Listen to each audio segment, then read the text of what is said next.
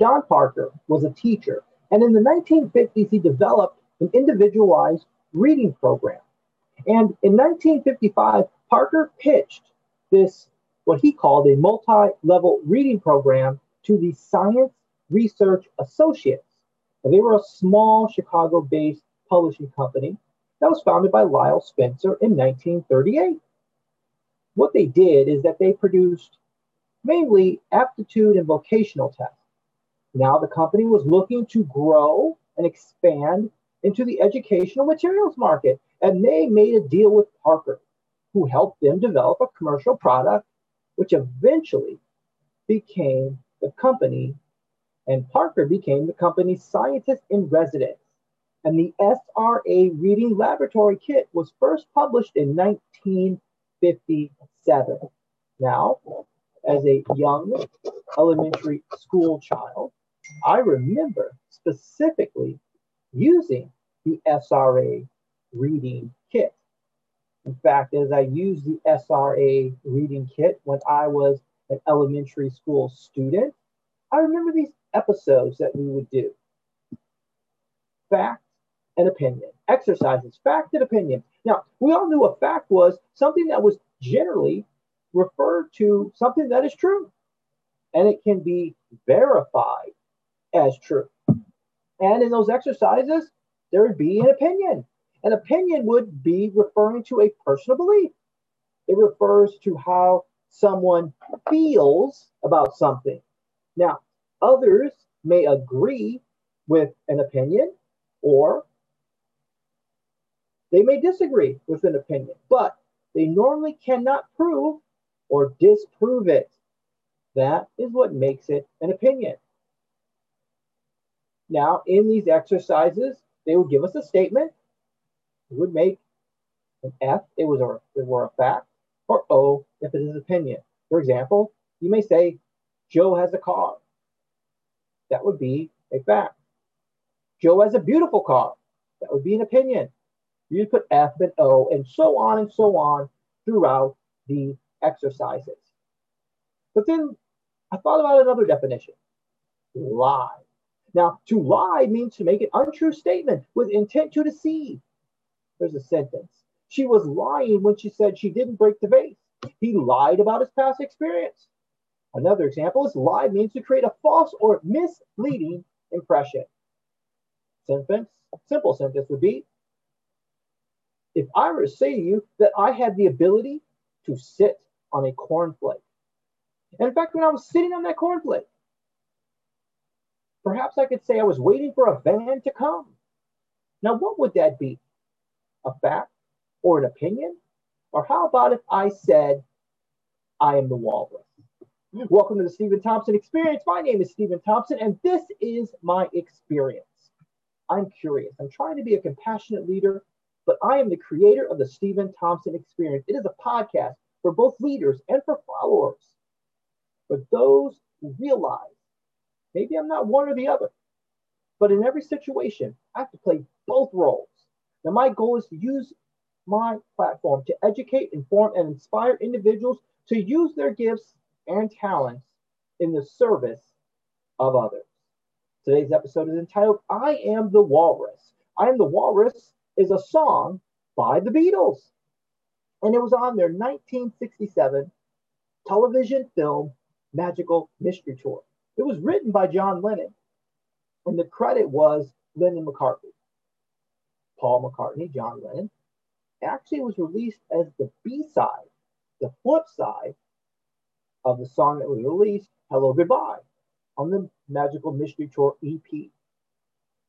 Now, the walrus that John refers to comes from a poem by Lewis Carroll, The Walrus and the Carpenter, from the book Through the Looking Glass, which is in the Alice in Wonderland series. And in fact, this was a poem that Alice heard from Tweedledum and Tweedledee. And at the end of the poem, Tweedledum and Tweedledee were asking Alice to give their impressions of the poem. But see, John was upset because later on he found out that the walrus was a villain in the poem. There are some lyrics. Sitting on a cornflake, waiting for the van to come. Corporation t-shirt. Stupid Bloody Tuesday.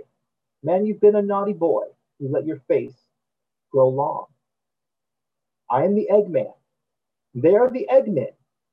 I am the Walrus. Cuckoo-ca-choo, cuckoo-ca-choo. You see, when John found out that the Walrus was the villain, he realized that he did not want to be portrayed as the villain, that his opinion at the time was wrong, and it caused him to change course. And in fact, we can be wrong. And it has to be upon us to open up ourselves to the possibility that we can be wrong. Here's an example. In America in the 1800s, excuse me, not the 1880s, in the 1800s, the majority opinion was that enslaved people were inferior. In fact, they espoused this as fact. But you know what? They were wrong. Proven wrong. Here's an example.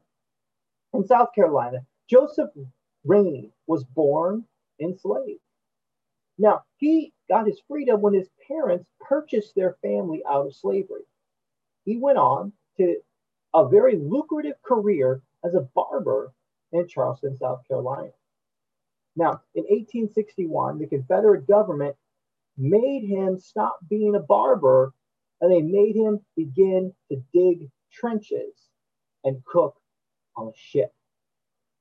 Now, he was a free man, but the Confederacy was not going to allow him to be free in the Confederacy.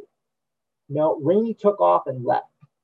He went to Bermuda, and there in Bermuda, he worked as a barber until the Civil War ended. And then he came back home in 1866, and he switched careers. He went from being a barber to being a politician, and he served in the South Carolina State Senate. Then 4 years later, he won an election and became the first Black member of the U.S. House of Representatives. And Rainy worked to fight for equality throughout his term. He urged the federal government to send in the army to stop the Ku Klux Klan and other white supremacist groups. Now, this was not popular. You see, when Rainy criticized the opinions of the Ku Klux Klan, he received an anonymous letter telling him to prepare to meet your God. But in the face of assassination, he stayed in Congress for 5 consecutive terms. And that was longer than any African-American politician during the time of Reconstruction. You see, the lesson here is that we can have a diversity of opinions, and that diversity of opinions is good and needed for a civil society, but a diversity of opinions has led to great achievements. But let's not confuse a diversity of opinion with poor behavior. You see, here's an example. If you have a dispute with a spouse, and one person says, hey, we just solved our dispute by talking it out, and another person says, to solve the dispute, I punched my spouse and got them to do what I want. Now, one of these cases is not simply a diversity of opinion. One is domestic abuse, which is a crime. And when crimes are committed, there must be accountability. So let's be clear. When you look out into the world, are you defending or taking opinions, or are you condoning inappropriate behavior? You see, there's a difference. You see, when an individual with great power lies, a lie is a behavior that you are choosing to engage in. And you're engaging in it with a clear intent and a clear purpose, and you're intending to deceive. And a society can stand with a diversity of opinions, but a society will not withstand an acceptance of crimes. I want you to sit with that. If your response is, well, what about such and such who did the same thing? No, no, no, no, no. There is a higher right. There is a higher road. And you have to decide if you want to take it. You see, a leader doesn't advocate for harming others intentionally. Leaders advocate for positions that are best for everyone. And when there is a difference of opinions or tactics, they will work to persuade others to their point of view, or at least make an attempt to show and demonstrate while their opinion or course of action is beneficial for others in the long run. Not just telling people to blindly accept, not just telling people to get in line and do what I say, but as an appeal to reason, an appeal to the best within us, not to the exclusion of others. Yes, there will be different decisions that were made, and there always will be.